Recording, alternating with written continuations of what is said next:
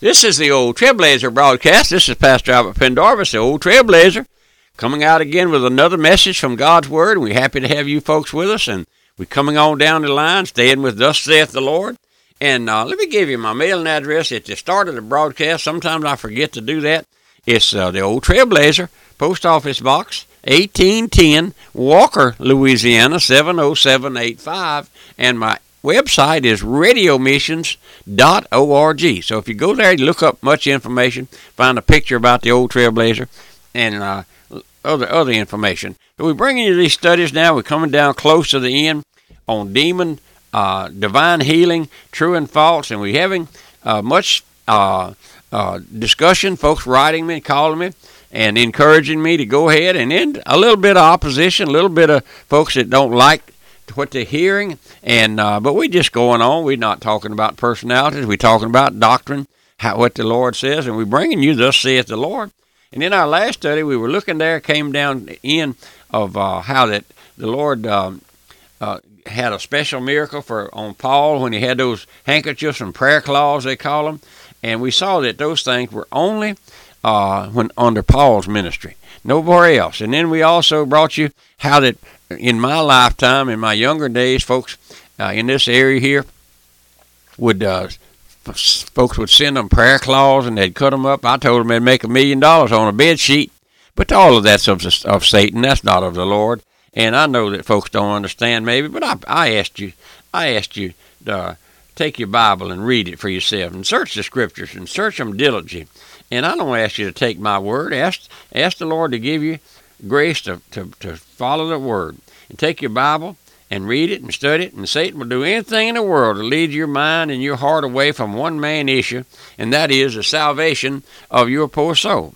Now, I want to go back and look at something else. I was looking at the other day at the religious world without Christ, because the way of grace is not known. Now, I mentioned something about grace one morning in a conversation I was having with someone, and the lady spoke up and said, well, I don't know Grace. I never did meet her. And she was making fun, a little sarcastic. And I said to myself, no, ma'am, you never have met her. Poor darling's going on to her reward now, several years ago. But listen, folks worship anything. Do you know folks will worship anything that comes along? So it is with this false concept of healing, and folks will stand and defend that thing to the damnation of their soul. Yes, sir. Yes, sir. Yes, ma'am. The Old Trailblazer, blasting the path to the hearts of sinners. But oh, what rubbish I find along the way. Everywhere I turn, I find rubbish. I find it on the radio and on the television and in the periodicals. I find all of that rubbish. And I'll make you this offer once again. Several weeks ago, I made you an offer. I have a book here by Dr. Ironside, and he went into that where that charismatic movement was conceived back there in around 1900. And I'll send you a copy of that message if you'd like to have over there on Azusa Street in Los Angeles, California. But I'll copy it and send it to you free and postpaid if you'd like to have it. I believe it'll be an enlightenment to your heart. So at this time, we want to look about the way of grace, or God's way of grace, and looking at Holy Spirit conviction as an ancient mystery, Bible repentance, all but unknown in the hearts of professed church members. Therefore, the way of grace is unknown to the average individual. Those individuals who take issue with me over this radio station, I just asked them kindly, do you know the Lord? What is your hope of salvation? Is it because you got a PhD behind your name, string of letters behind your name, and you call yourself Dr. So-and-so, and yet you missed the boat? I'm not critical of you. I'm asking you to search your heart. The Bible says, old Peter said, make your calling and election sure. And I have folks get mad with me when I ask them to do that, because they have no clue to what I'm talking about. But listen, folks have been led astray on some false preaching. You know, you come into contact with some individual, either on the radio or the TV, and they sound like a nice, clean-cut individual, and you listen to them and you hear what they say, and you take off after that individual and preach an error, and all the time you miss Christ. We're living in a day today a religious profession without life. We've coined that word, or it is a word, profession, and that's what folks stake their eternal destiny on, is a profession. They profess to know something. They profess to have something. And I'll tell you, it's watered down now. It astounds me every day or two, or someone brings me a little thing that they found and picked up in the church somewhere, where the instructions of how to be saved, and they have a little prayer there, and you pray this prayer, and you say they're saved. My friend, that's a religious profession. That's not Christ.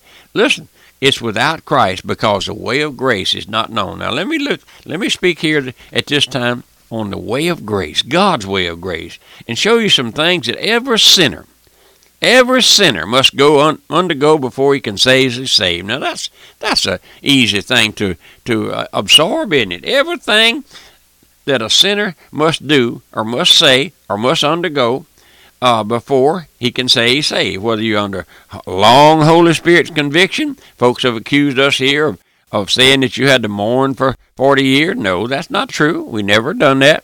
Or short Holy Spirit conviction. First, the convicted sinner must be made to feel and to weep over and to bemourn and bewail his actual sins. Now, my friend, we live in a day where there's no sin. There's no sin there. There's no guilt there. Nobody takes the blame for anything. In other words, the sinner must see that he's a sinner by practice. Most folks can see it, but they won't admit it. Many folks that I've run into and come into contact with, they'll admit, if you press them, that they're a sinner, but they don't admit that they're practicing sin. God never saves a sinner in his sin. Now, let me tell you that, my friend.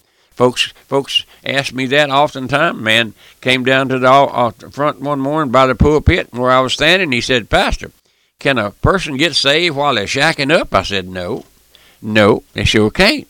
They got to get out of that relationship. They got to come clean, come clear. We had an old missionary here, and he'd say, "Come clean, come clear, go to hell." Now, my friend, I don't know what your sin is. I don't profess to know, and I don't want to know. But I know one thing: in coming to Christ, you shed that stuff. You shed that off. Now, that's not salvation. Shedding your sin and lopping off sin, that's not salvation. No, that's not salvation, but that happens. That takes place. Now, God never saves a sinner in his sin, but from his sin. And the sinner will mourn over those sins. Why? Why will he mourn? Because he sees that he sinned against a holy and just God. He sees that. When you do something here in this life and you hurt someone you love, don't it affect you? Don't it affect you? Oh, my friend, but you look what you have done to our blessed Lord in sinning against a holy God, sinning even God's child. There comes that confession of sin, and there comes that mourning over sin and bewailing sin, just like folks have thrown up King David to me. He said, "Well, he sinned. He went up there and took old Bathsheba and committed adultery with her and all of that stuff." But listen, you didn't go far enough. You didn't go and see where he wept bitterly, did you? No, you didn't go that. You want to just blame somebody and then justify yourself for having those adulterous affairs because King David did it. Well, my friend, King David repented. Oh, he repented. Peter sinned against the Lord there, and he went out to the wailing wall there and wept bitterly. Have you ever wept bitterly over your sins, my friend? Have you? Don't turn that question aside. But listen, God never saves a sinner in his sin, but from his sin. Now, he that steals will steal no more, and he that goes to the picture shows and will find himself now in the house of God. That beer bottle and cigarette and all those things will have to go. Drunkenness will have to go and all become a thing of the past. And folks, those things condemn God's child. And you cry out against it until it will become past history. No believer, no child of God is ever proud of his past life. Now, I've heard folks under this ministry pop off about how they were so bad when they was young. They could whip everything in the school, whip everything on the block, and they could drink more beer than my friend, that's not God's child. God's child don't talk about that. He's ashamed of that. He may have done it, but he's ashamed of it. He's not proud of it. You know why? Because pride takes a back seat. Pride has taken a back seat, my friend, to the grace of God. Now, there are two things that'll send a man to hell: your woman, wine, and your money. Oh, my friend, we're living in a day of adultery, promiscuity, all of those things. It's just like it's accepted practice now. All these Hollywood movie stars who just live together like animals, and then our children see those things on television. You ask me, is the television a detriment? Yes, sir, because folks see things on there that they think's all right. Our children come up seeing those things, naked women. They have these movies now that you can rent, they tell me, and play them at your home, and they're four-letter words and frontal nudity and all of those things. And you don't think that affects our young children, my friend? It does. It affects them. And but that's got to go, my friend. But two things especially, you can always look: woman and wine. Wine, women, and song, someone has said. But, my friend, to give up your sins and reform your life, that's not salvation. I don't want you to get that impression. No, sir. Your conviction must go far deeper than just lopping off your sins. I've had folks do that. Clean up their life to where they're as clean as a whistle. You know that old saying, clean as a whistle. But, my friend, they're still a sinner. Their old heart's still wicked. I have folks now who lived a clean, immaculate, impeccable life, and yet down deep inside they got a heart like a snake. I mean, my friend, you can't help it if you're not saved. If you're not saved, you're going to have that old wickedness in your heart, and you cover it up with lopping off sin. Those things, that's self-righteousness. Did you know the Lord, I believe, hates sin of self-righteousness worse than he does a snake? I believe he does. All through God's Word, we saw where he saved and healed those folks who were committing adultery and all of those things and theft and all. But, oh, my friend, the self-righteous. He always scorned the self-righteous with sarcasm. And but, my friend, let's ask the Lord to enlighten us along that path. Let's ask the Lord to show us the way of grace. You know what is grace? What grace is? It's that unmerited favor of God. My friend, you don't merit favor. You don't merit the favor of God. No, it's because of God's love. The grace of God covereth all of our sin. The love of God, the blood of Christ covers our sin because of his grace. Oh, my friend, let's be honest and let's be sincere about our lives. We're headed for hell as straight as a martin is to his gourd apart from the grace of God. If there's no grace in your life, you're on the road to hell. And old Trailblazer here throwing something in your path to keep you from going out into eternity lost. And in our next study, I'm going to give you a little incident about a man throwing stuff in the path. I'll give you that in our next study. We don't have time to give it all to you. But let me ask you something. Would you pray for the old Trailblazer? Don't cuss me. Don't criticize me. Would you just pray for me? I may be on your list for some reason or another, but don't do that. Pray for me.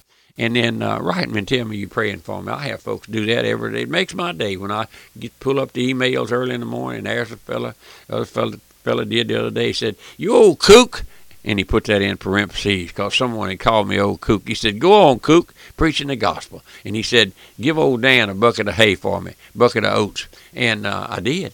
And remember my mailing address, the old Trailblazer, Post Office Box, 1810 Walker, Louisiana, 70785, and my website, radiomissions.org. And let me hear from you. Bye-bye.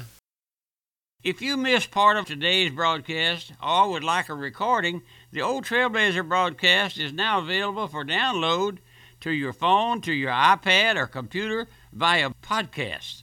Find out more about our podcast by visiting our website at radiomissions.org. That's radiomissions.org.